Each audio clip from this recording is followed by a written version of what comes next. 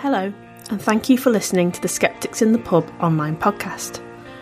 This unedited audio is taken from Mental Health Pseudoscience on Social Media by Carrie Poppy.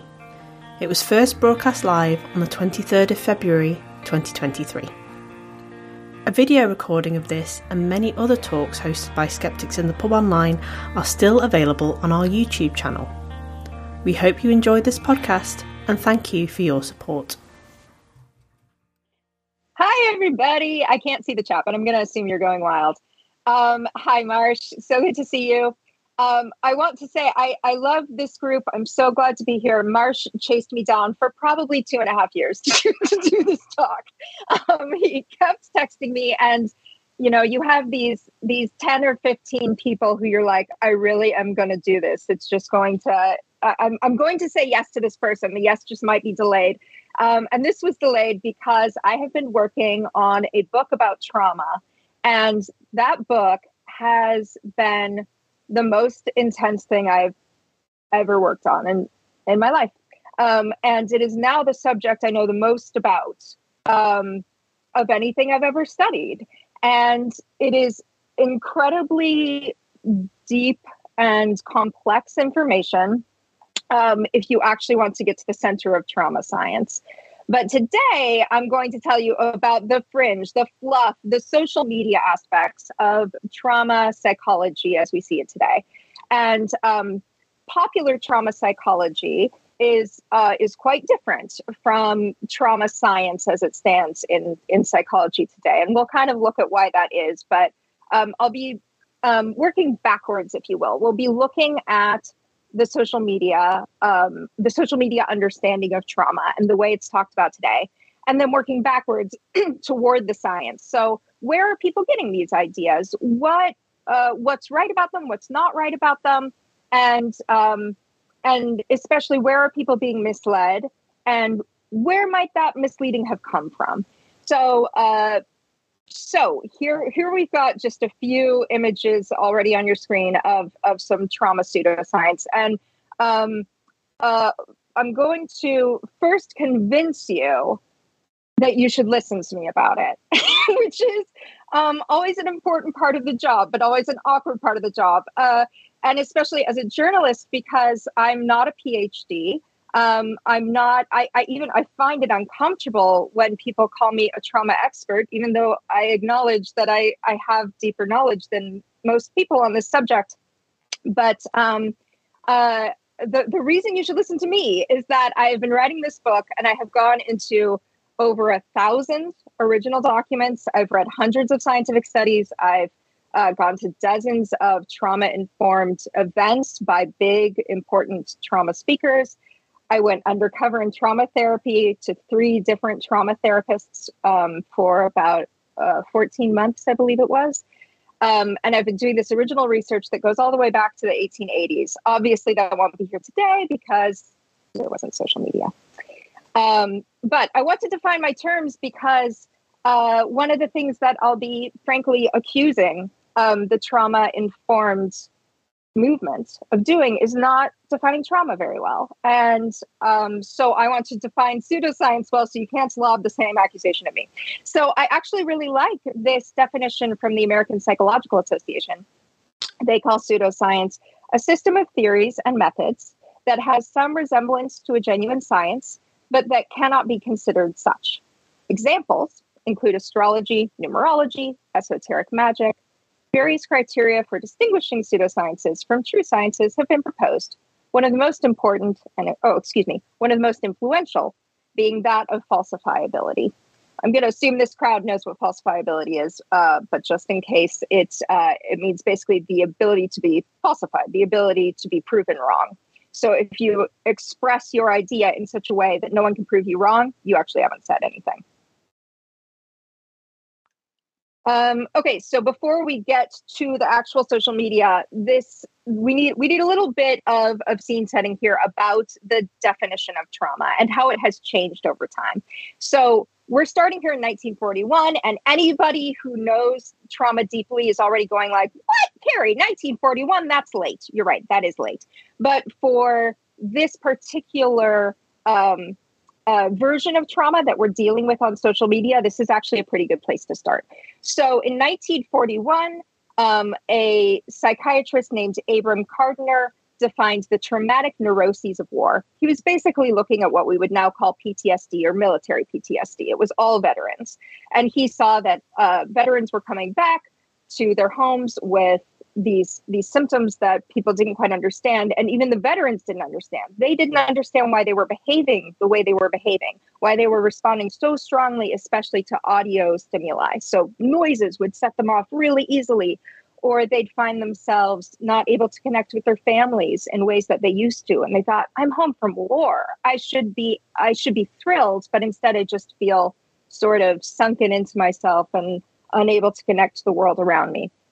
So Gardner saw this. He thought that these veterans should be cared for and they should be reimbursed by the state.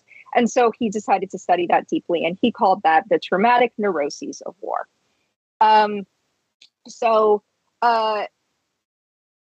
Correctly, people heard about this and said, well, wait, that probably applies to more than just the military, right?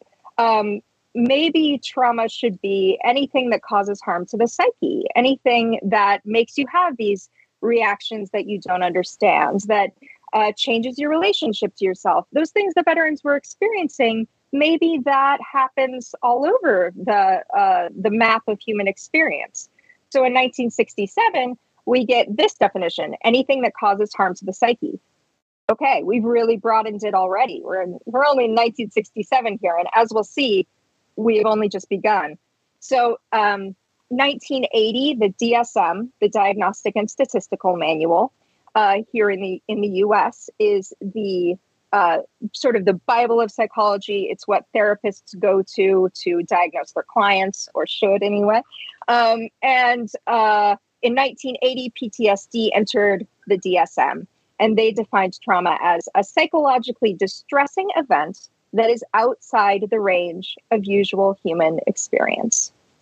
Now, some people are probably already looking at that definition and saying, outside the range of normal human experience. Well, hang on, that won't work, because we all could experience trauma. So what if Earth gets hit by a meteor and we all start starving to death?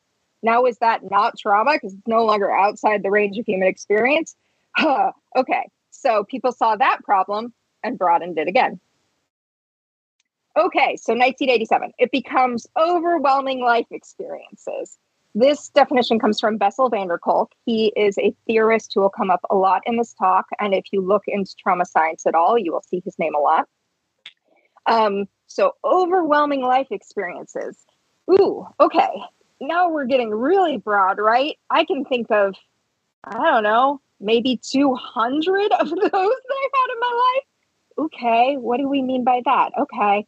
But it kept going. So 1994, we have the DSM got updated, and the DSM tried to keep things a little scientific, right? So they said, okay, let's get a little more specific than overwhelming life experience, but we're still kind of broadening. So an event involving actual or threatened death or serious injury, and a response. Excuse me, that's a typo on my part. And a response that involves intense fear, helplessness, or horror. Okay, this one pissed people off as well. So people started responding, well, hang on. What about if I am just threatened with death? Threatened is there. Yes. What if someone that I love is threatened with death? And like, what if someone gets murdered in front of me? Is that not a trauma? Okay, good. Let's add that. So 2013, DSM updates to actual or threatened death, serious injury, or sexual violence, which was an important addition. And they add some constraints we won't get into here, just not to get too in the weeds. But you'll see that I put this little... what's this called? Exclamation point on it.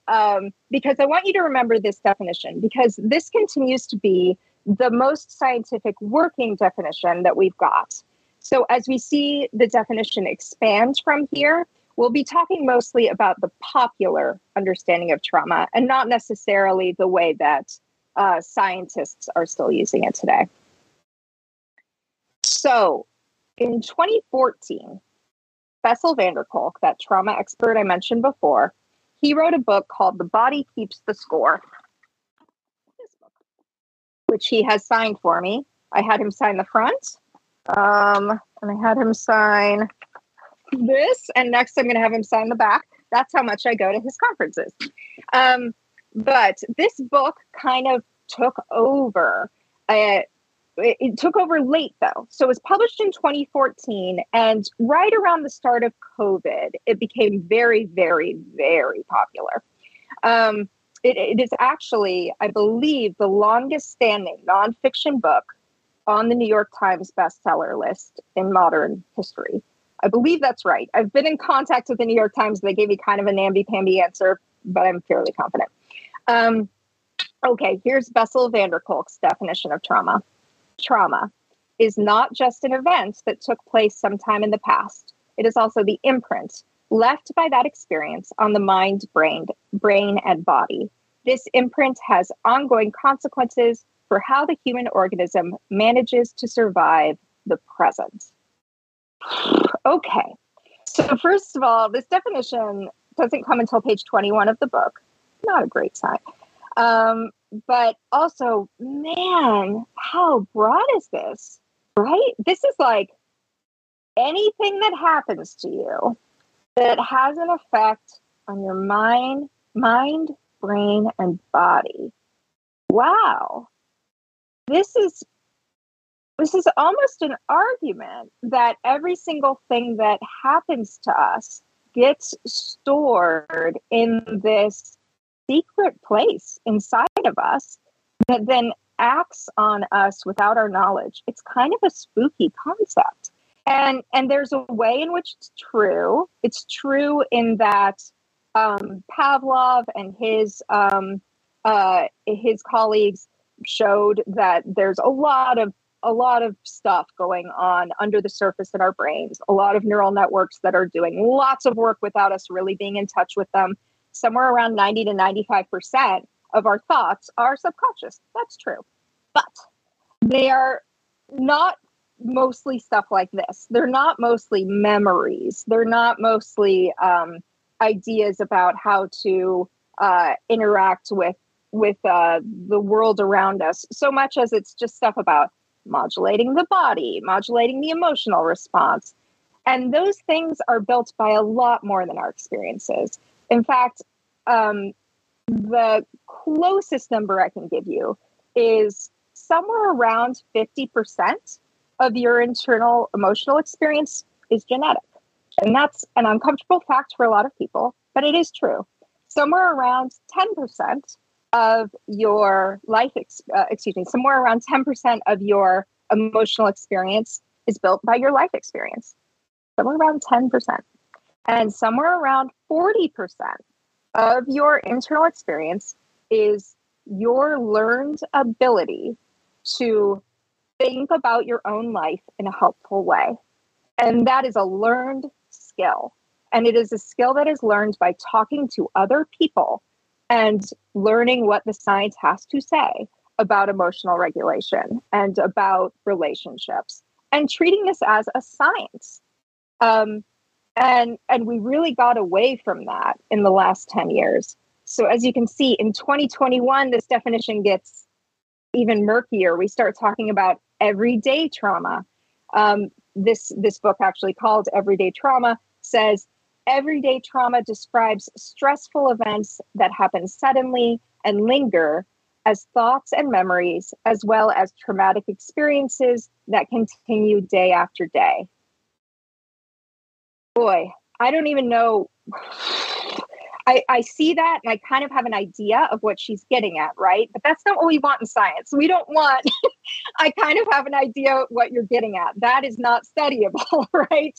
And look at this definition. How does this make you look at your life? Something that I have discovered from my interviews with people who get caught in sort of a trap of trauma treatments is that depression is a big problem. People start to see their lives in terms of, they start to see it through a really dark lens. They start to remember their own experiences and say, gosh, I didn't think that was that bad, but now that I think about it, it really is.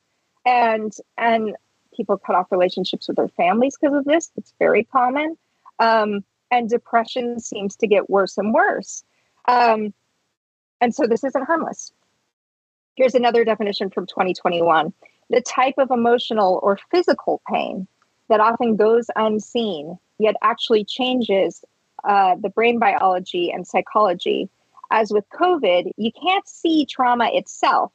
You just see it at work, silently, but maliciously. This is what I'm worried about. I hear a ghost story in this.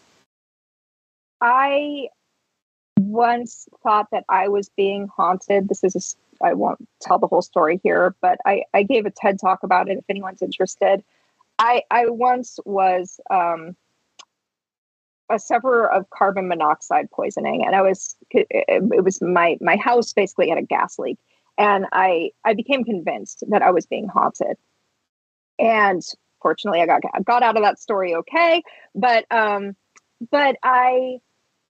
when I hear a story like this, I immediately feel it. I remember this feeling of being haunted, possessed, followed. And when my interview subjects tell me about their experiences in this trauma trap, I remember that. That's what I hear. I hear someone who can't get away from a spooky presence that follows them around. It's not a great idea. And if it turns out to be true, that's different, but we'll see if that's the case. So how did we get here? There's a lot of factors at play here. Science education is obviously a big one. Sociopolitical factors. The conversation around feminism in the 70s played a really big role, 70s and 80s, especially here in the US. So feminists were pointing out rightly that rape victims were experiencing a lot of the same problems that veterans experienced. And this idea of the rape trauma syndrome emerged in the public and needed to. But alongside of that came a lot of frustration with the way that the psychological establishment had treated women and the way women had been ignored on this topic. And that was all accurate. But it also fostered this mistrust that then, I believe, made people see that where it wasn't. People started to really mistrust all of the science and even all of the good science, and to say, well, listen to women. Just listen to women. They're telling you about their lives. Trust them that it's true. And if they tell you that they were traumatized, they were. That sounds great until you think about what the role of the therapist is supposed to be. The role of the therapist is to help you diagnose exactly what your issue is, where your suffering is coming from, and what the science says about how you might treat it. Their job is not just to validate you. And in fact, validation can be dangerous, right? Especially for depressed people. Anxious people, a little less so, but also a bit dangerous for them. But depressed people naturally have this propensity to see their lives just a little less positively than they need to. And they can be pushed further and further into that viewpoint. Right around this same time that the feminists were pushing back, there was emerging this movement called positive psychology within psychology that came off really like, patronizing to a lot of people. It was just basically like, y'all just need to pull yourself up by your bootstraps and see things positively, or that's the way it was seen. And so you kind of ended up with these two camps, these people saying, believe the women. This is what we've really experienced. And the people saying, well, hang on. I'm not sure that we're talking scientifically anymore. And unfortunately, those two camps became more and more disparate. There's also the changes in social media and publishing. This is a big factor in what's happening in the last 10 years. So it is so much easier to publish a book now. So many of these trauma experts and trauma promoters, let's say that, trauma promoters that I follow on social media, they have all published books now. So people are passing around these 10 or 20 titles that espouse these sort of anti-scientific views on trauma, and people really think they're dealing with experts. Okay, so I'm going to show you real social media posts. They're all from popular accounts. These are all people who consider themselves public figures, so I'm not obscuring their names, and I can't control your reaction to how you're going to handle this information. But I do want to put this bug in your ear that I don't think you need to bother these specific people. I think they're examples of a larger problematic trend in trauma science. There are so many people sharing this kind of misinformation that, while you're welcome to follow these people and you're welcome to kindly comment, of course, on what they say. I just don't want to give you the impression that I'm singling out like the 10 people who are saying this stuff. No. We're talking about like hundreds of people. Okay, so here's one claim that I bet you've seen. This is something called the trauma response. So the claim here is that many everyday behaviors are actually symptoms of prior trauma, whether you think you were traumatized or not.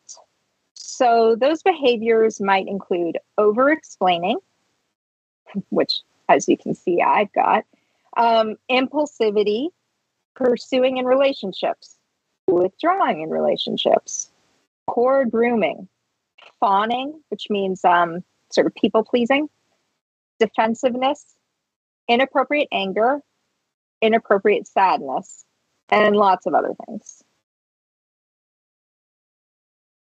So here's where the idea probably came from. There are a number of theorists who probably influenced this view. Of course, there's Pavlov, Bowlby, who was the guy who brought us attachment theory, which has some scientific basis.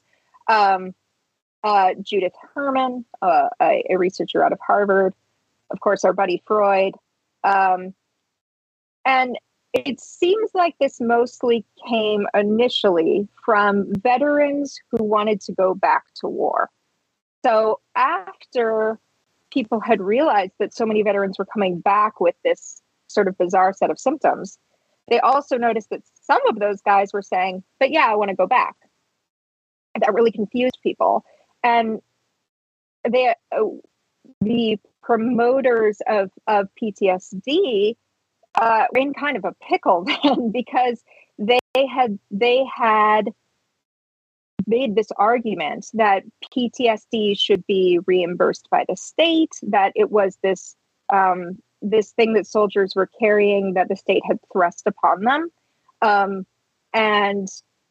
But now you've got people saying, I want to go back to war. What do we do with that? Does that just dismantle our whole theory? And so a hypothesis that was raised was, well, maybe that's like reenacting your trauma. Maybe they want to go back so they can work through what they went through before, which maybe. But this became sort of a gospel feature of the trauma experience. Case studies play an outsized role in trauma science. So in most psychology, we have lots and lots of well-designed studies to look at and answer questions. In trauma, we have a problem because we can't just give people trauma in the lab. So almost everything's going to be retrospective. That is to say, you're looking backwards in time. So case studies ends up carrying a lot of the load here. A case study is when a clinician writes up the experience of a particular patient and says, something unusual happened in the therapeutic experience that I think could be instructive for other therapists and psychologists to know about, so that if you meet a patient like mine, you have some roadmap to follow. A really alarming, in my opinion, alarming problem with case studies is they entirely trust the judgment of the clinician. I mean, entirely. Clinicians can say these things and do nothing to prove that even the case that even that patient exists. And this has caused all sorts of problems. There's a famous case where a researcher named Elizabeth Loftus chased down a case study that had been completely improperly written up, and it had already impacted a lot of science because people assumed it was true. So you can have problems with lying on the part of the clinician, but also just misinterpretation, right? Like, clinicians are just people; they're just sitting there in front of somebody and trying to figure out what's going on with them. And their own biases and interpretations are working into that. And there's really very little peer review that can happen as a result of this process. And so a lot of this trauma response notion comes out of those case studies. There's also the cult studies field. So this is very interesting to me because, as Marsh mentioned, I do this podcast called Ona, Ross, and Carrie. And we've gone undercover in a number of small religious groups, and many of them you would probably call a cult. We went undercover in Scientology, Tony Alamo Christian Ministries, which was a fairly dangerous cult. And so I became really versed in cult studies. And cult studies is it's full of many brilliant people who are trying very hard to do good case studies, but it's, again, almost impossible to set up a good psychological study around it because you can't make a cult in the lab, right? You're just going to probably be dealing mostly in retrospection. So cult studies itself has a few pseudoscience topics that it's kind of thrust into the mainstream, and those became grabbed up by the trauma industry. So they talk a lot about gaslighting, trauma bonding, these concepts that are more art than science, you might say.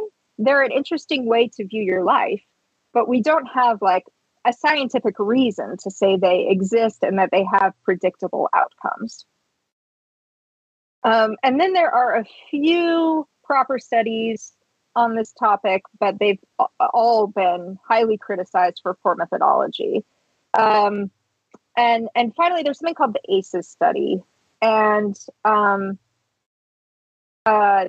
this, we could do an entire talk about the ACEs study, but I'll try to tell you quickly what it is, how it can be used well, and how it is often used poorly here. The ACEs study is a huge study conducted by Kaiser Permanente, where they examined the different life experiences that can impact your health outcomes down the line.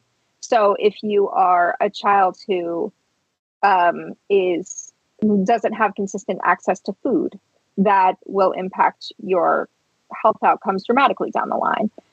If you don't have any sort of caregiver who has a tight emotional connection with you, that can have health outcomes down the line.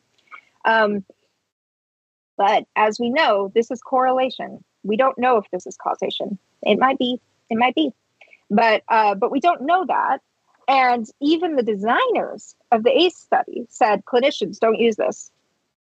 Don't use this, because this is a population study. This is so we can figure out which populations need more funding, need more access to care, need more nutrition information, more access to nutrition, parents who need support so that they're able to be good caregivers. We were trying to find those people and give them more resources. But clinicians didn't really listen to this. And they started using the ACEs study to talk to their clients and say, well, you have this many ACEs, adverse childhood experiences. That explains what you're experiencing today. This is a misuse of the science.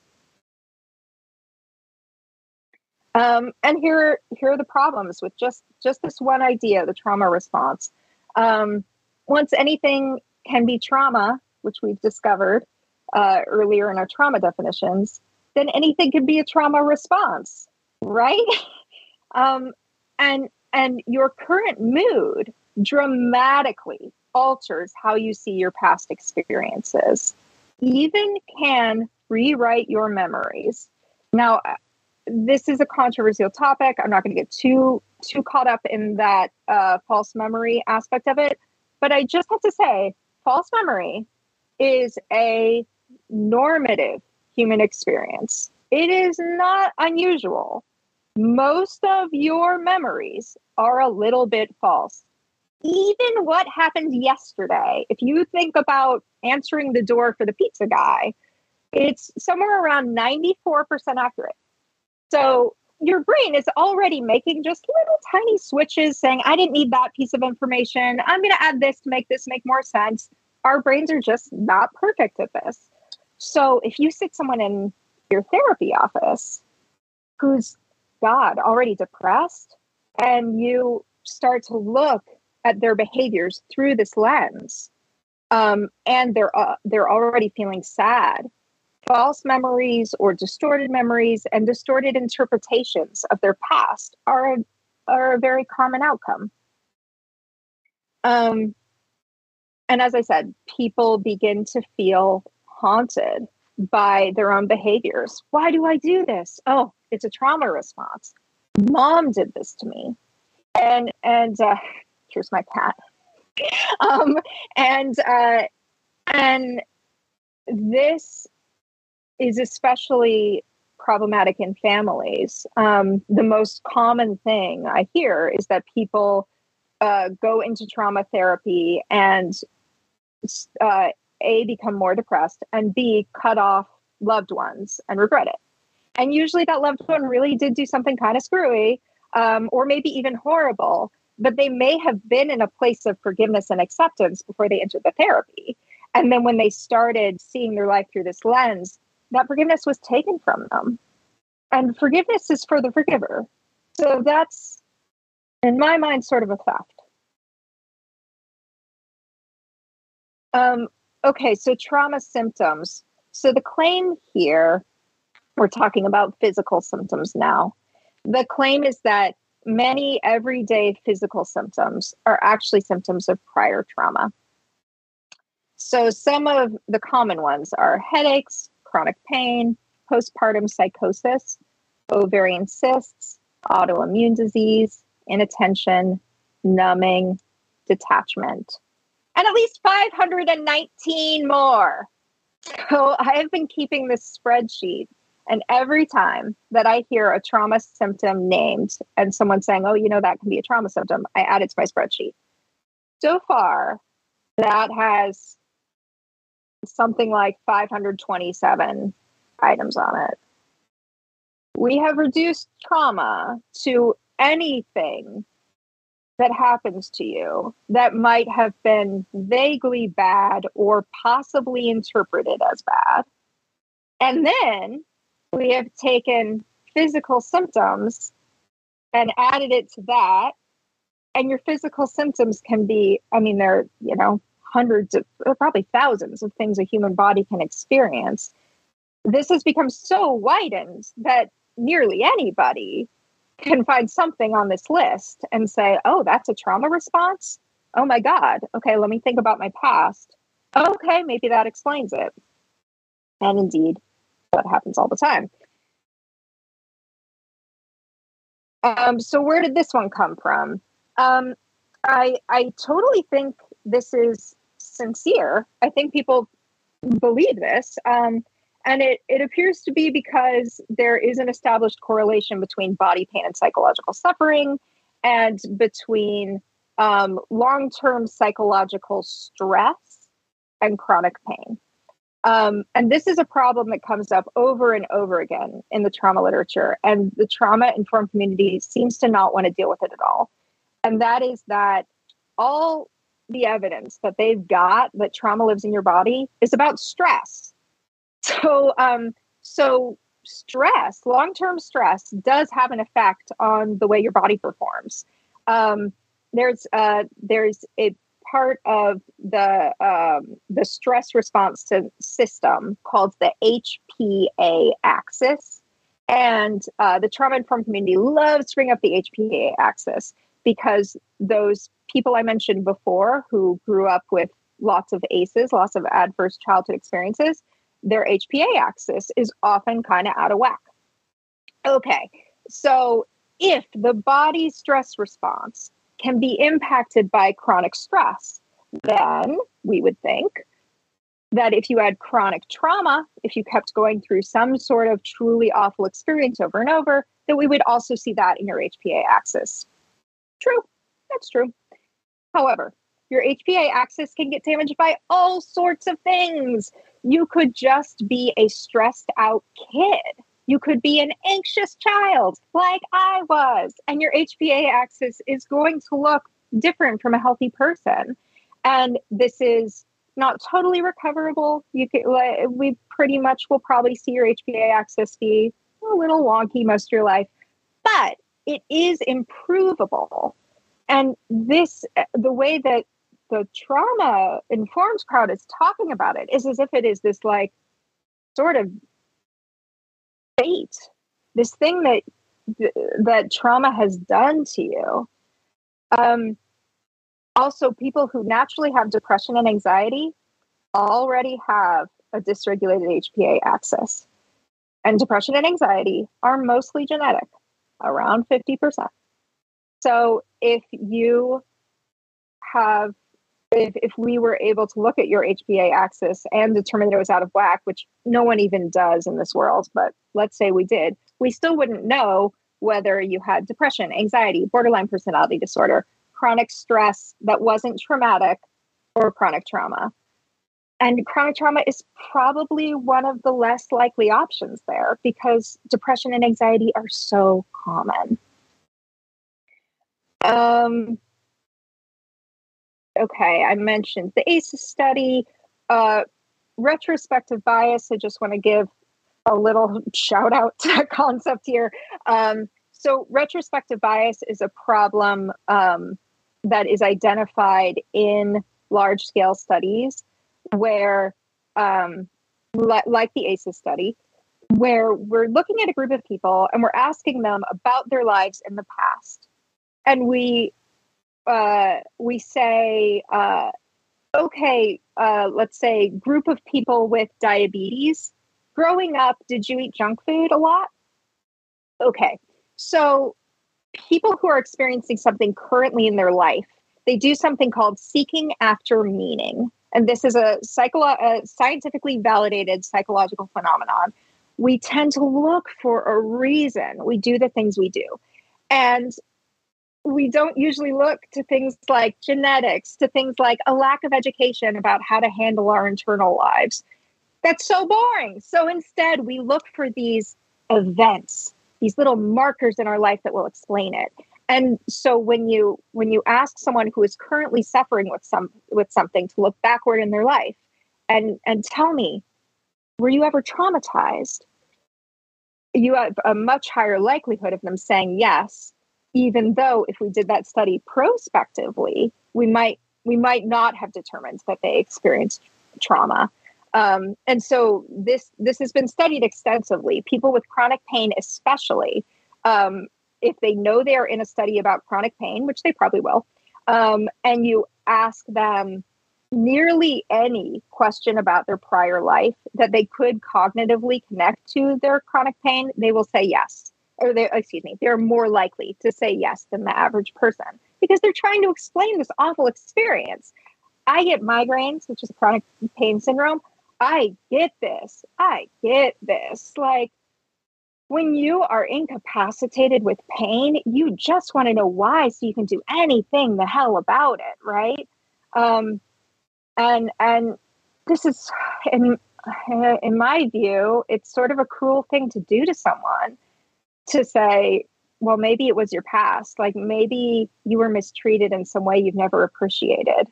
Oh man. And again, if that sends you into depression is a risk factor for chronic pain. So you may actually be making the situation worse. And of course, the problem probably goes untreated as a result, right? And there are countless possibilities for what might actually be going on with you. A second problem is therapists unintentionally pushing for traumatic interpretations. Therapists have learned not to do this too obviously after the repressed memory and satanic panic period of the 80s and 90s, which I'm going to assume this crowd knows about, but if not, I'll let you go Wikipedia in an hour. After that, therapists were regularly told, listen, you can't go pushing for memories. You should let your client sort of lead the conversation and just be a responder. Don't be trying to pull memories out of people. And for the most part, therapists have stopped doing that. Though not entirely.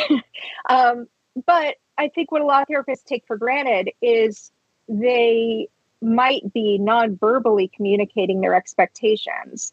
And if you go to a trauma therapist and you think you're going to get differential diagnosis, that is to say, maybe this person's going to help you figure out if you didn't have trauma, that trauma therapist who went to school just reading Bessel van der Kolk and Judy Herman and these people who promote the trauma mindset is very likely to just lead you down that path with no malice. But their single-mindedness becomes a blinding factor for both of you. Another problem, it overlooks anxiety and depression. Overlooking anxiety and depression is like the biggest red flag because they are the most common reasons people seek therapy. So if that can be ushered into the trauma landscape, we can get almost anybody into trauma therapy where they are likely to get pseudoscientific treatments. There was a study in 2017 that found that, I wish I could remember the exact figure, but it's over 70% of trauma therapists admitted to using a pseudoscience in the last year. So a treatment that had no validation, 70%. 70%. So ushering in people with anxiety and depression into that world, it is a potentially dangerous move. And then it primes clients to see medical opinions as gaslighting. And this is a term that's come up a lot lately. You've probably seen it.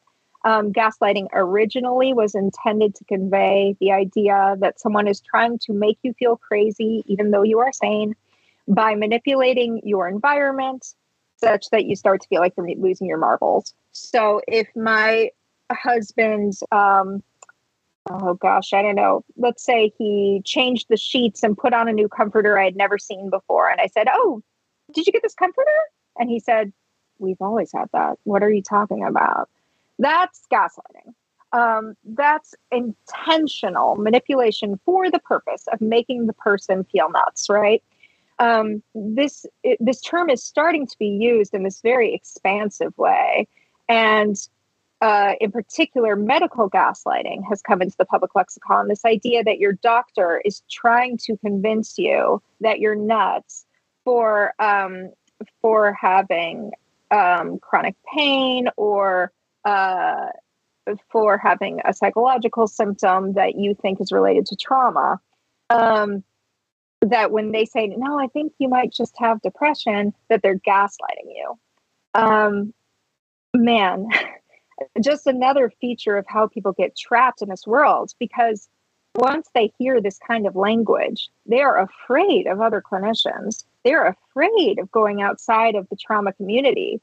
And then when they just sort of dip their toe in the rest of psychology, it's a very nerve-wracking experience. They experience a lot of cognitive dissonance. I get a lot of emails from people in exactly this stage of the process where they're like, something is wrong. Like, I've been going to trauma therapy because I thought that was right, but things are falling apart for me.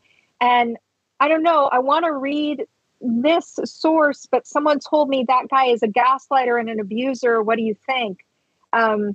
This has become like a really paranoia inducing phenomenon.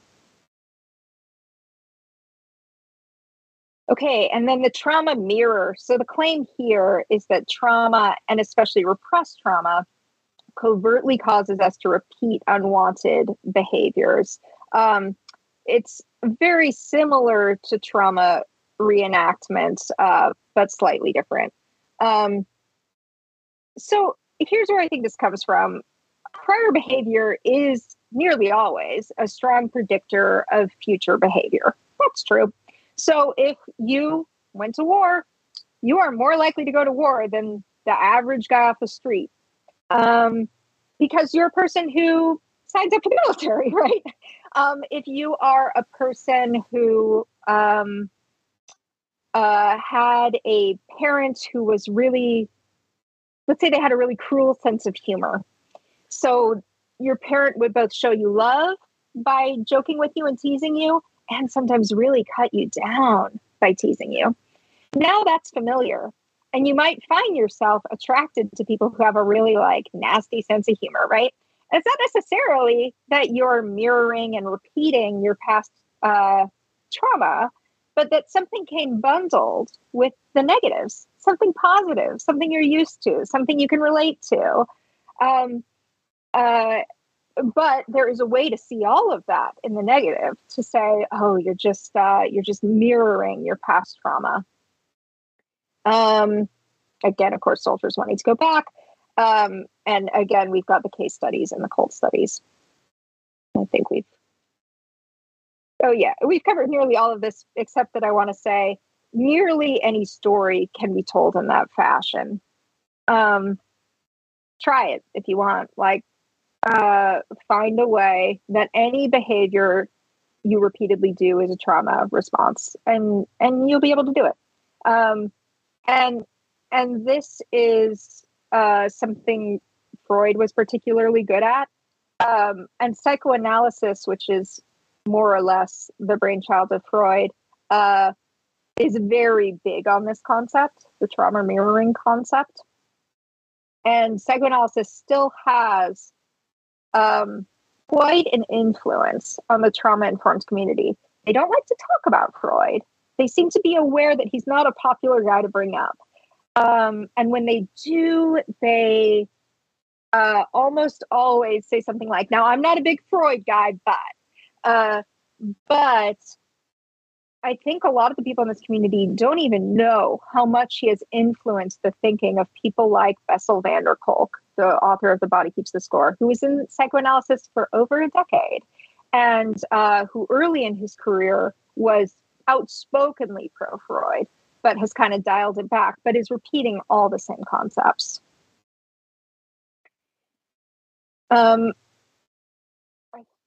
I think this is the final one. So betrayal trauma. Betrayal trauma is the concept of being betrayed by someone on whom you depend. And in the mind of people who promote it, it is the worst kind of trauma you can possibly endure, because it can cause feelings of insanity, social isolation, and total amnesia for the abuse. And when I say total amnesia, I mean you go to therapy in your 20s and realize you were abused in your teens, but you repressed the memory. They call it something different. They usually call it dissociated memory, but it's the exact same concept. It is a rebranding. This piece of the community, this kind of corner of the trauma-informed community, bums me out. Like they are the people in this crowd, and they're almost entirely women, go down this road that's just so tragic, where they become increasingly paranoid. And you can watch this happen on their accounts. They're often accusing loved ones of undiagnosed narcissism. That's very common. And they're sharing these like increasingly paranoid warnings about how your narcissistic brother, father, ex-husband is likely to treat you and how you should interpret that. And that interpretation is almost always that the person was malicious, that it was intentional. They wanted to abuse you. A lot of this comes from a clinician named Lundy Bancroft, who wrote a book called Why Did He Do That? Where he says every abuser just wants to abuse. That's why abuse happens, because it is easy and it is fun. That is why. I think this is wrong.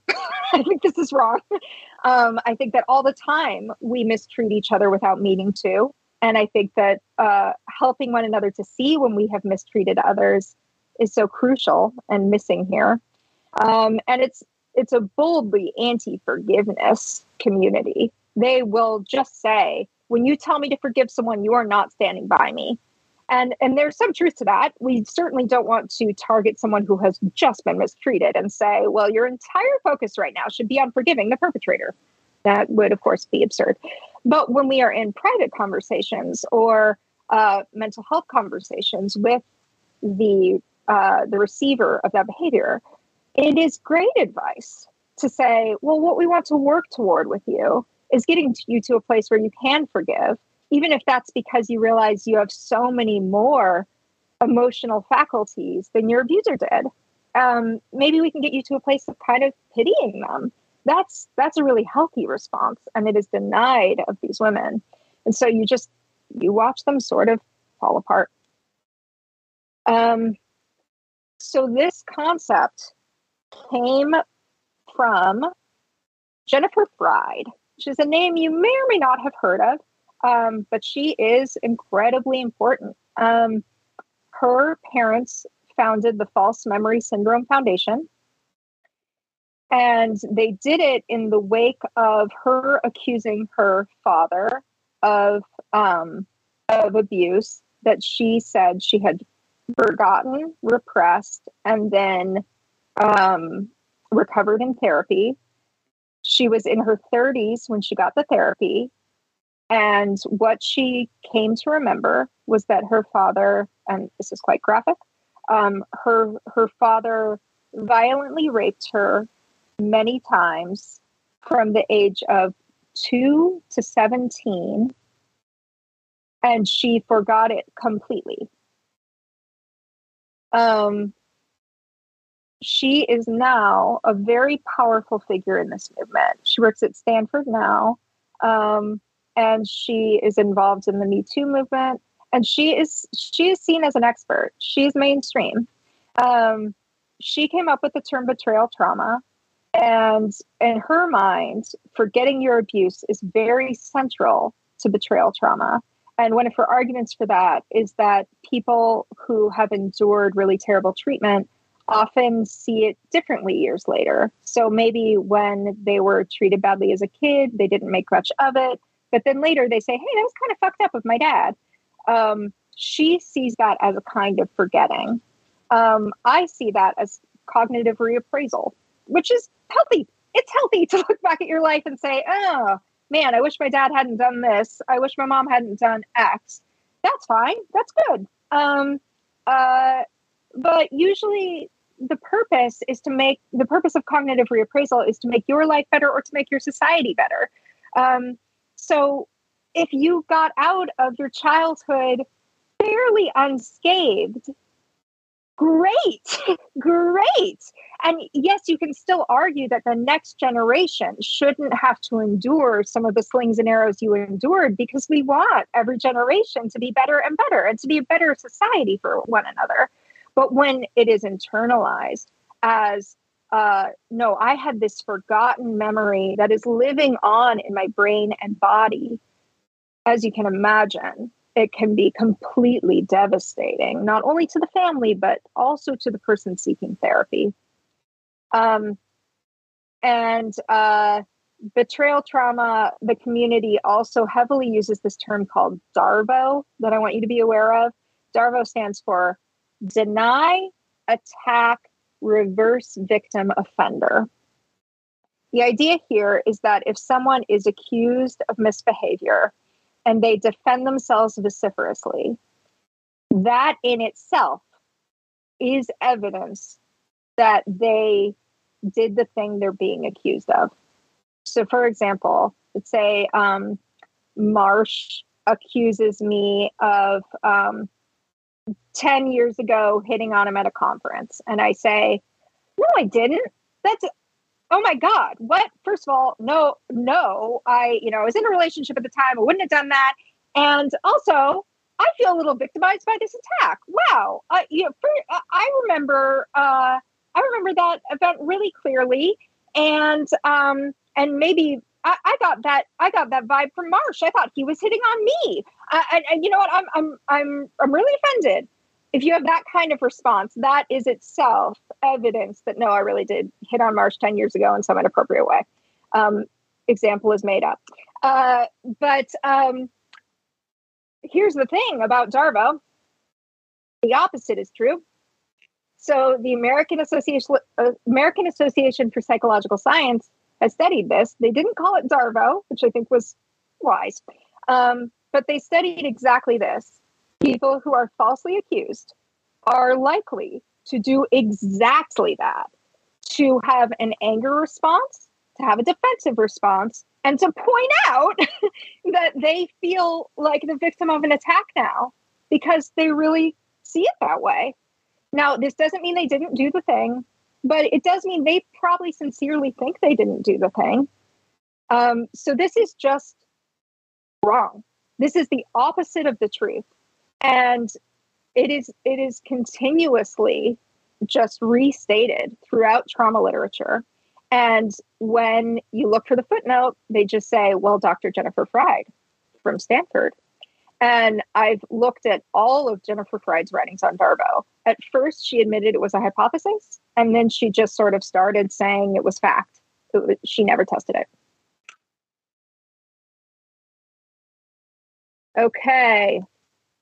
So, trauma treatment. There's a million of them. This is when someone says they can treat or heal your long gone trauma. And here I'm talking mostly about everyday trauma, right?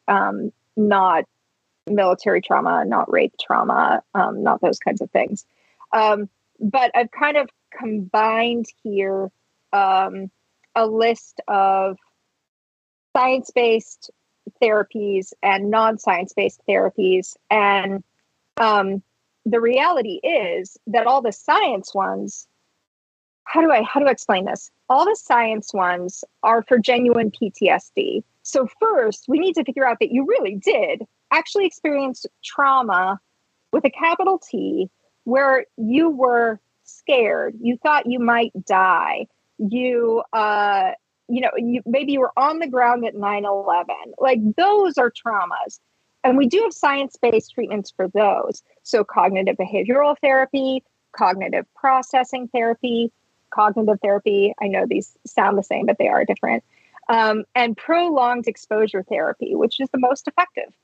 Prolonged exposure means you engage with the very thing that scares you. And this is also what we do for people with panic attacks and phobias. You make yourself stand in the room with a snake. I just did this a couple weeks ago because I'm afraid of snakes. You make yourself stand in the room with the snake for 25 minutes until your fear juice runs out. And eventually you retie those neural networks that are convincing you that snakes are terrifying. You learn, no, they're not. With real capital T trauma, people are often just lost in thought, thinking about the past experience and trying to file it away. And what did it mean? And what should it mean to my greater life? And sometimes they find themselves in cognitive avoidance because it's so painful.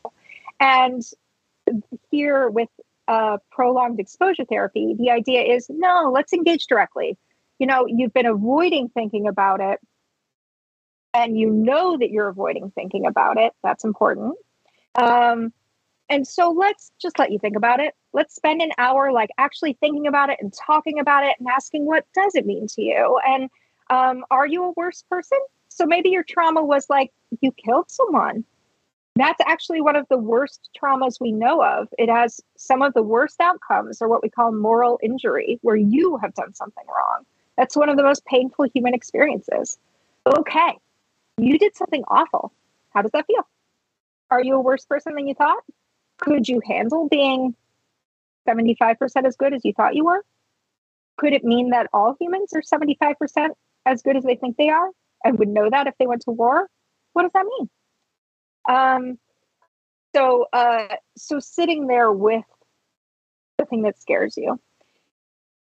There are some things that have moderate support. EMDR comes up a lot in this field, and EMDR is really interesting because it is sort of on the cusp. In this therapy, the therapist moves their finger in front of your face as you're recalling your memory, and you follow it. And this activates what's called your visuospatial sketchpad. It's the part of your brain that shows you images when you're daydreaming or remembering. And it kind of scrambles that ability to form the coherent picture. And it kind of gives you, it allows you to be sort of the author of the memory, even as you're reliving it. So you can adjust it. You can make it have a different emotional valence. You can move someone into the memory who wasn't there, who would have been comforting if they had been there. Some people even move in like Jesus or Buddha into their memory. But obviously, this is intentionally forming false memories, which is fine. False memory, again, normal feature of human cognition. It's okay. That's fine. But then we can't be thinking of those memories as fact. And especially if we're going to go accusing people, right? And some of these trauma therapists use EMDR for the express purpose of recovering memories. And then anything that person sees during this process, it's rebranded as the truth. So that's a dicey one. Even though the science is there, it can be misused really easily. So here's also a list of some with insufficient support, but this could have been hundreds of pages long. There are so many of these trauma therapies. And this is so important. This is so important. You need differential diagnosis before you do any of this. So in medicine, differential diagnosis is centrally built into the system.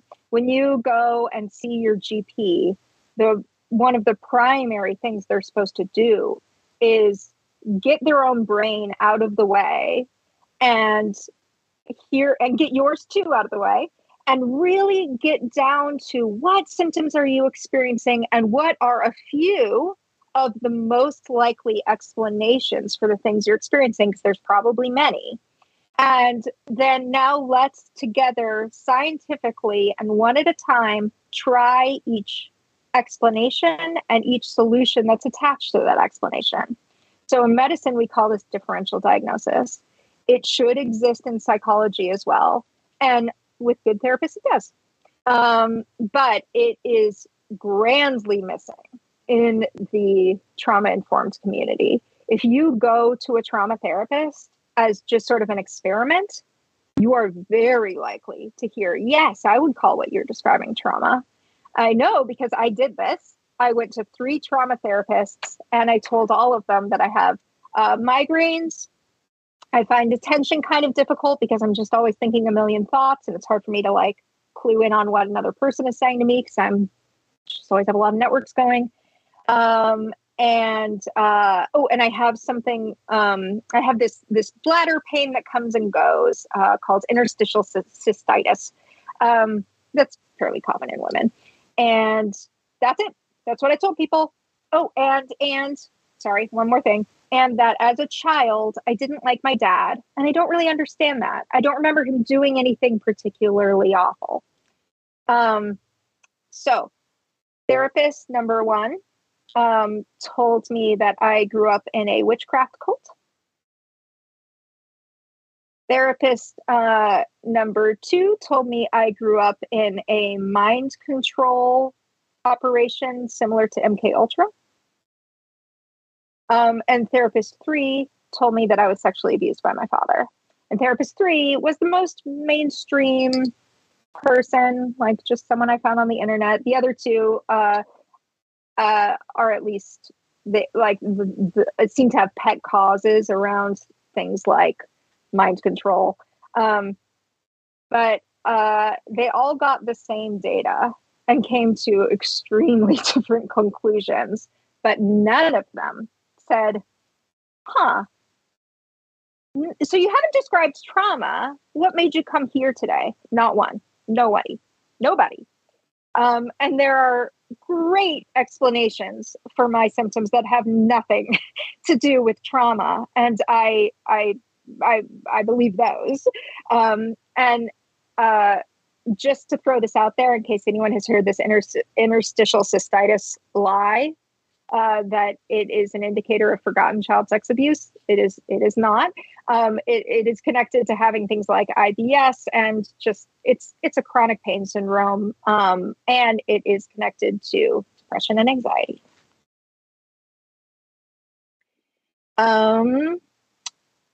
Oops, sorry, I think I skipped ahead. Oh yeah. Okay. So how do you respond to this if you see it on social media? I would encourage you to be selective about this. I think that in the current milieu, we talk a lot about never being silent, always speaking up. That comes from a great place. It can also become an emotional burden where you are anxiously moving around the world, worried that you won't be responding in a perfect way, that you will somehow let something awful go by, and it was your job to stop it. And I get where this comes from, but we are in such a connected world now that this can become your whole job, and you will spread yourself thin, and you will find yourself not doing a very good job at it. You'll find that you are just talking in bumper stickers. You're telling people this is pseudoscience and leaving the room because you're tired. Because you've had to do this so much, because there's so much of it. So just be selective. It's okay. Be silent sometimes. It's fine. I'm telling you, it's fine. You can be exacting about when and how you want to engage with this. And if you decide you don't want to engage with this, that's okay too. Not everything is your personal job. But let's say that you want to. Be polite, assume they are sincere. I think almost everybody in this world, with a few exceptions, like specific names coming to mind, are sincere. They believe what they're saying, because this is just a way to view everything. This is a version of the world that makes sense to some people.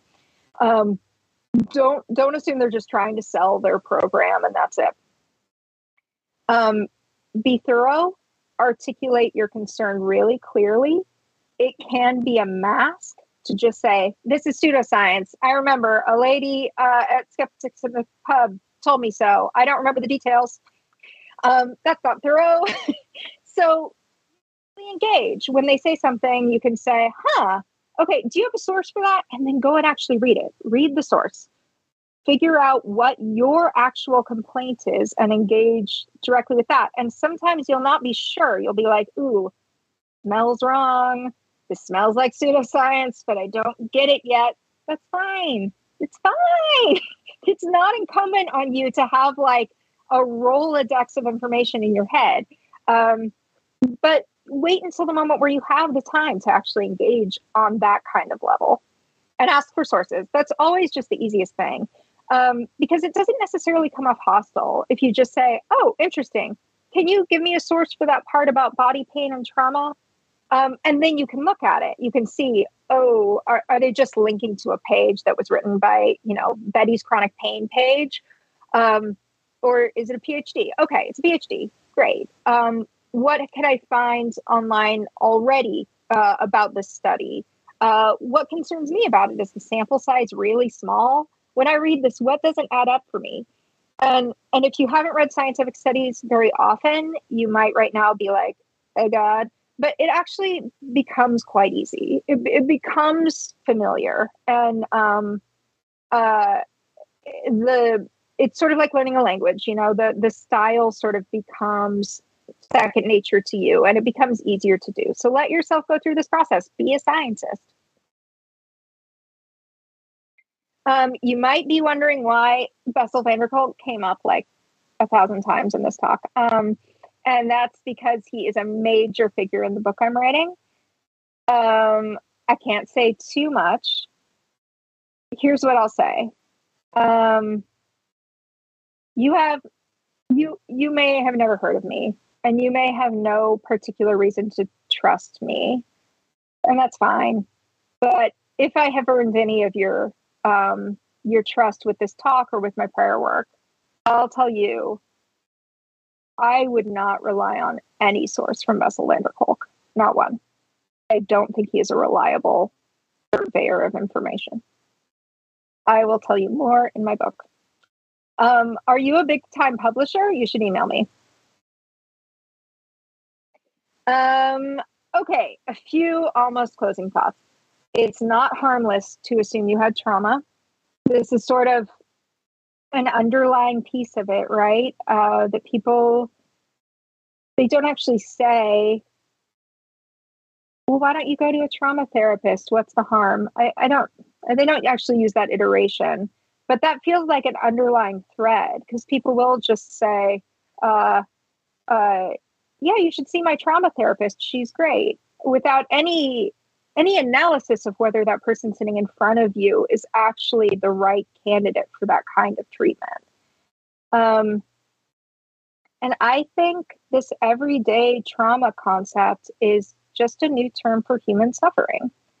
We've been tied around human suffering as long as humans have been alive. That's not new. And we all do suffer. We all will suffer. All of that is real. And these people who get caught in the trauma trap are experiencing real suffering. And a misaligned treatment can make that worse. And people who claim to end human suffering, they're making faith claims, right? Buddha claims to cure human suffering, right? It is a huge claim to widen the definition of trauma to the point that anybody can claim anything as trauma and then say, you can treat and cure it. You have made yourself a guru. I find that gross. I find it disturbing. And I think we've got to stop treating it as harmless. Also, if you have experienced a type 1 traumatic event, that means one where you almost died, or you witnessed someone die, or you were put into a state of total panic about your own survival or the survival of someone you love. If you've experienced something like that, first let me say, you are very likely to recover on your own. Very likely. Over 80% of people don't have any symptoms of PTSD within a month after the traumatic event. So most people don't even need therapy for real capital T trauma. But if you think that you have PTSD from a specific terrifying event that you have always remembered, and you're experiencing intrusive thoughts and panic and startle response, and you've always mentally connected it to that event for the most part, exposure is still the best therapy. But if you find that too overwhelming, there's also CBT. And if you can find an EMDR therapist who has a science-based mindset, wonderful. I find I don't have a good keyword to give you, so you can make sure like they should be saying XYZ so you know they're the real deal. I don't have something like that to offer you, which is why I don't tell people to go get EMDR. But it theoretically you could get good science-based EMDR for it. And let's say you listened to this talk and you are feeling lost now because this idea of everyday trauma really spoke to you. And now you feel like it's sort of taken away from you. You might just be suffering. You might be currently suffering. And you can talk to a mental health professional who is willing to engage you about differential diagnosis. And that is a term you can bring up. If your therapist has never heard of it, that's probably a red flag. But even more of a red flag is if they don't want to do it. If they're like, well, what's the point of that? Like, you have trauma. You're here. That's why you found me. Really bad. Really bad. This expert on the screen here is Margaret Bloom. She is a differential diagnosis expert. And she gave this wonderful seminar that I watched online that you can see that little clip of there or screenshot of there. And she says, diagnosis serves one basic purpose: to discover and organize information into a diagnostic schema. Schema is like idea set that may lead to more effective methods of helping the client. As a part of counseling, diagnosis is an ongoing process that generates working hypotheses for problem identification and treatment. It's never a static event. It is essential that diagnosis be understood and taught as a process and as an integral part of effective counseling. This is, from what I've seen, almost entirely missing from the trauma-informed world. And in fact, some of these people want to rebrand things as trauma that are really dangerous to rebrand as trauma. The most common, of course, being depression, but I have also seen psychosis rebranded as trauma, borderline personality disorder. That's a really common one. People who got a good science-based diagnosis from another clinician, and then they go and see a trauma therapist who says, oh, that person just didn't get it because they don't know about trauma. What you really have is trauma. And people go off their meds and they get worse. It is a potentially very dangerous pathway.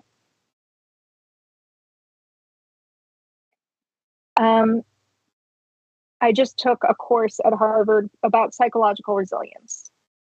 And as much as positive psychology can be reduced to bumper sticker phrases and even sometimes patronizing sentiments, the truth is that the science says that you, person listening to this, really are more resilient than you know. And by that, I mean, when we actually look at people and ask them to rate their resilience, they don't know what they're capable of. People misidentify what they're capable of.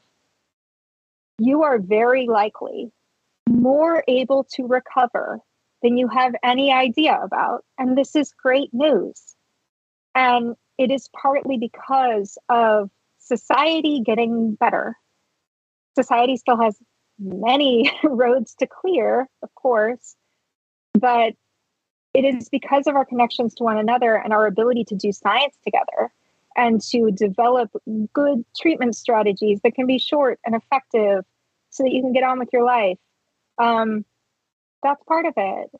And we deny people that ability to get better when we permanently stick them in their past and we rebrand their questionable experiences as totally evil and bad.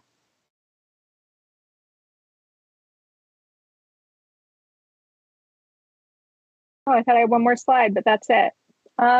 Okay, so I hope that I have persuaded you that differential diagnosis is a critical part of the therapeutic relationship.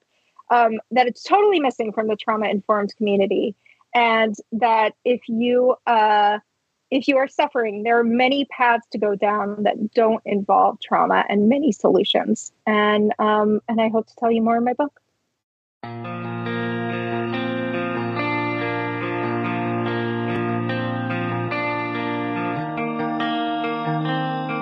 Welcome back to Skeptic in the Pub online. I hope you enjoyed that first half as much as I did, and we're going to go straight in now to your questions, because you've got so many questions for our speaker tonight, who I'm sure you will all agree was excellent. Please welcome back to the chat Carrie Poppy, who was fantastic this evening. This is the chat kind of going crazy. The clapping is all happening and all that kind of stuff. I'm positive. Okay, good. I can't see it, but I believe you. Just have absolute faith in the presence of claps, and no doubt the presence of people pointing out that you've been joined by a dog, which I'm sure will be absolutely filling the chat. Who are we joined with here? This is Ella Poppy. She is 16 years old and pretty permanently confused. She carries it well. She does not look confused at all. She looks absolutely confident. So she can help you in answering this first question from Igor, who asks, do you think the term trauma is now too tainted by this point? Should we stay away from it to avoid all the baggage, or do you think there's value in reclaiming it? Yeah, a great question. I mean, the real answer is it's as strong as its actual definition. We have to define our terms in science every time we use them.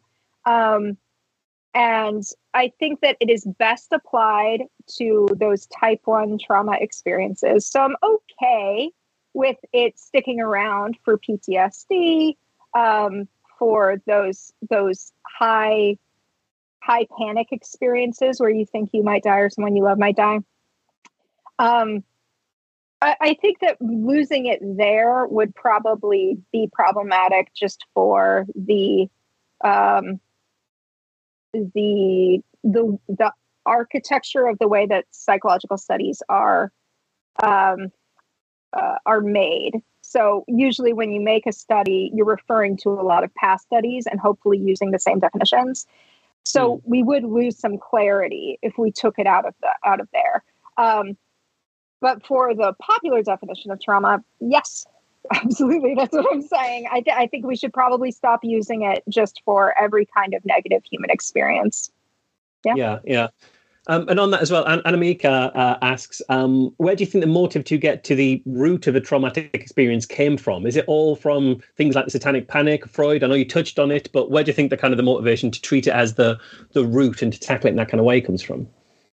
I mean, I think it's pretty basic to the human experience. I think we started doing this but before we knew about things like genes and nutrition and all these unseen actors that engage with our bodies and brains. So, in the 1800s, when people were trying to figure out the reasons they are the way they are, what would you point to besides human experience? And so that's how we've always told stories is, even Oedipus, is a story about someone like repeatedly making the same fuck ups, right? And there are two ways to see that. One is you seem to have a habit, Oedipus, and maybe that habit says something about who you are and how the makeup of your brain is, and maybe you should do some reflection on whether you want to behave better later. But the old story is, no, that first trauma created some mental pathway that made you create for yourself the second trauma and the third trauma and the fourth trauma. And I just think that was the easiest explanation before we knew all this other stuff. Yeah. So Oedipus had the habit of killing his father, which I guess is as habits go, is quite easy to break after the first time. You said you talked about in your talk how to respond if you see this kind of stuff on social media, but we've got an anonymous question asking, how do you support loved ones who are seeming to find quote unquote healing through a pseudoscientific approach to trauma? So not just when you see it floating around on social media, but actual people in your life who are engaging in this kind of way and seem to be benefiting from it in whatever we mean by seems to. Yeah, it's really tough. So I'm not sure that I have a totally satisfying answer, but here's what's coming to mind for me. Because of the work I've done with a lot of people who have left cults, I've given this answer a lot to people who have a loved one who's getting caught up in a cult or a guru or someone who just sort of seems to be rejiggering their way of seeing the world. And that moment is so panic-inducing for the loved one that they really don't know what to do. And that's about when I get the email. And so what I usually say is, this is going to be the really hard part for you, because you are going to watch them go through a honeymoon period with this new idea, and you're going to kind of have to let them. And it might, hopefully it's short, but it might be a long time. And Evan asked, when you took all your issues to those various different therapists, and they suggested those different causes for the abuse that had happened in your life, how did you respond, and how might the average person respond to those various different suggestions? The second part of your question, are you looking for advice, or are you just asking what normally happens? Let's say what do you think somebody who was given those would respond to them? So how did you respond, and what's the average person going to take from that kind of suggestion anyway? I knew that I was writing a book. So I was trying to be present in both versions of myself, as the journalist and as the client, which is, not always possible. You are constantly in your journalist head, at least somewhat. So I knew, this is copy. Like, I'm going to be able to tell people what happened here. And so that kept me calm. And I just kind of kept them talking and said, oh, that's really interesting. Does that happen a lot? Have you heard that before with other people? And just tried to get more information. But what usually happens, I don't know that I can honestly and scientifically say I know what usually happens, but I can say all of those people have robust followings and robust client lists, and are in 2 out of the 3, they're still licensed. And you just wouldn't even know. You would sign up for their therapy just thinking you were getting trauma therapy and have no idea they had these little pet ideas. Yeah, I must admit, I can entirely sympathise with that dual part of your brain of, oh my God, this is awful, and oh my God, this is great content, and having to sort of manage those two things at once. I've been in similar situations myself. We have 2 questions that I think fit relatively well together in terms of how to weed out potential issues like the ones that you're talking about, and how to avoid those kind of therapists. So there's an anonymous question which asked, as someone who's trying to get back into therapy, what are some good screening questions for potential therapists to avoid this kind of stuff? And then relatedly, Serdar asked, are there any guidelines or suggestions for parents on how to empower their teenagers to identify and reject pseudoscientific trauma-related misinformation? So how do we help the average person spot this and steer clear? Okay. So as far as finding a new therapist, I am pleased to say that my friend Cynthia Myersberg, who teaches pseudoscience and mental health at Harvard, she has a good answer to this question. Thank God, because I didn't. But the American Association of Psychological Science now has a search function for clinicians. If a clinician belongs to a group like AAPS, they're at least paying attention. They're at least caring about the science and seeing their enterprise in scientific terms. And that would be really reassuring to me. However, it is American. I don't know how far the reach of the search is. It's possible it's outside the US, but I would be kind of surprised. I don't know where your anonymous commenter is from, but that's the best response I've got. And then what was your second question?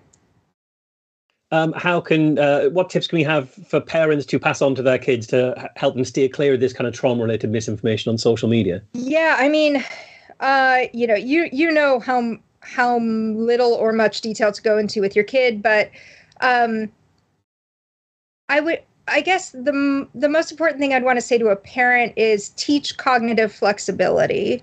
Teach your kids to see their lives in many ways.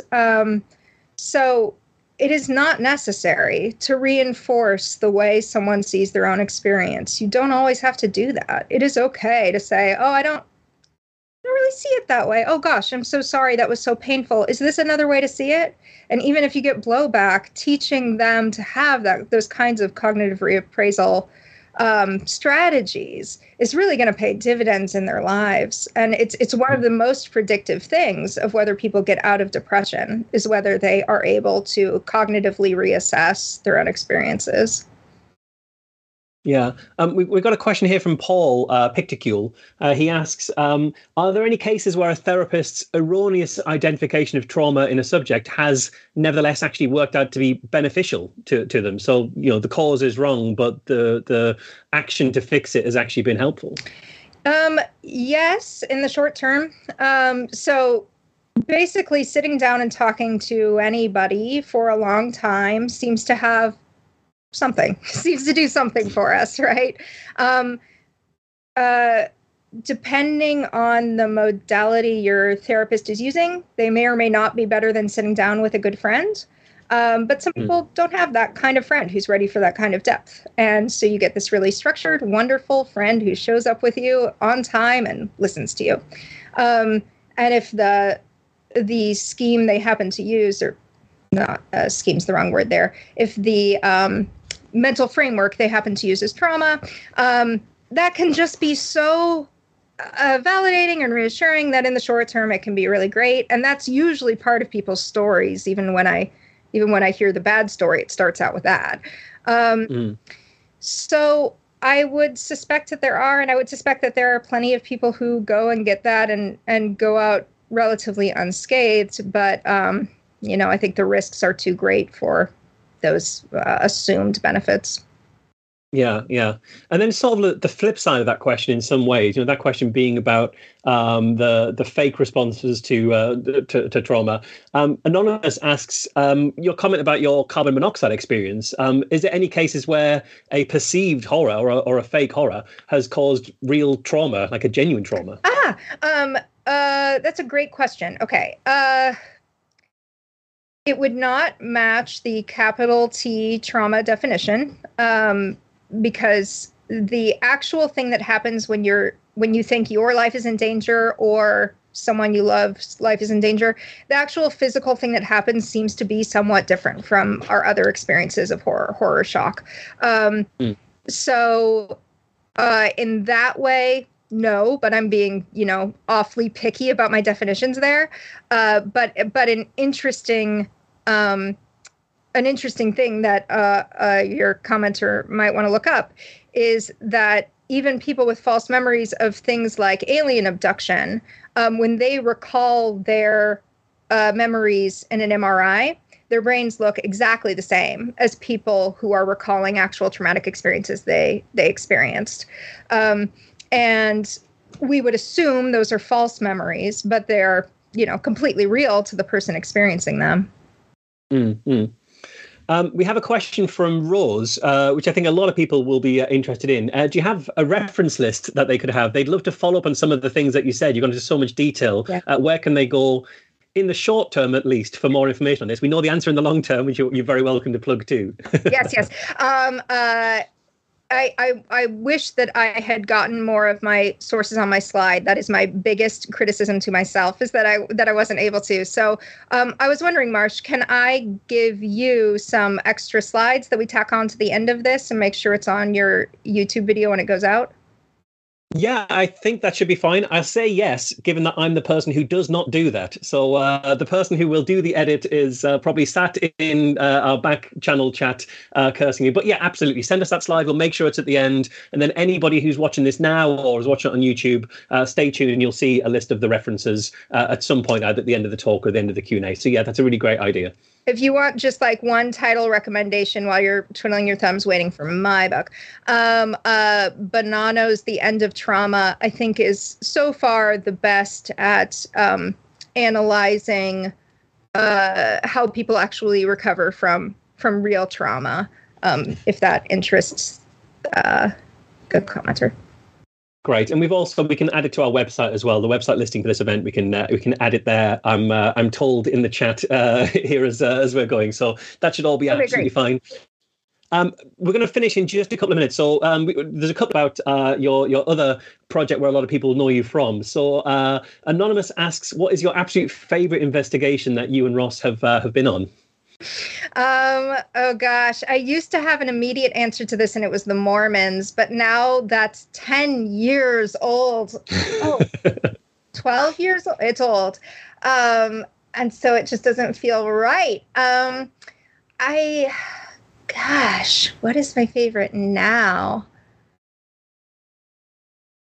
I mean, I really love every time Ross and I go to Conscious Life Expo, which is this event here in LA where they just have like every psychic and channeler. And this year I went to see a guy who claims to have met immortal people, and he was bringing back their messages. And that all I love, especially from a psychology standpoint, because I think you can learn a lot about psychosis, frankly. I think you can learn a lot about how dangerously, precipitously close we all are to psychosis. It's like a common human experience that we don't talk about very much.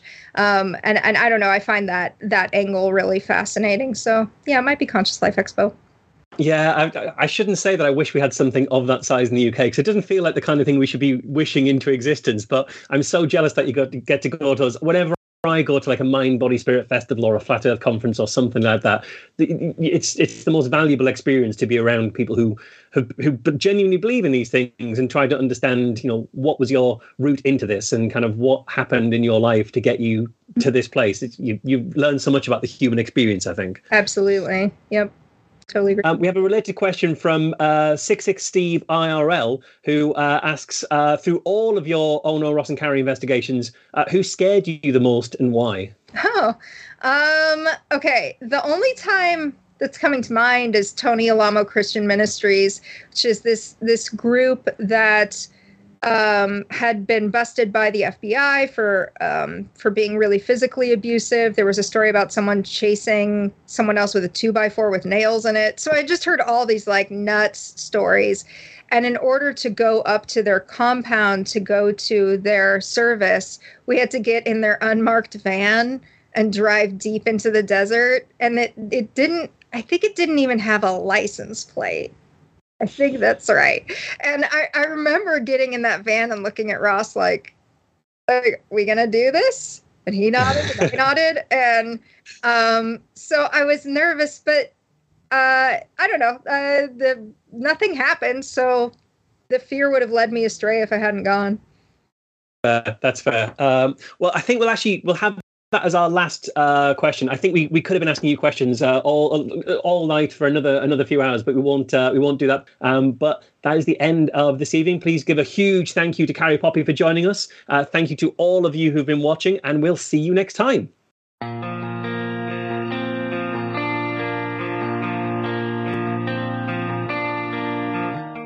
That was the Skeptics in the Pub online podcast.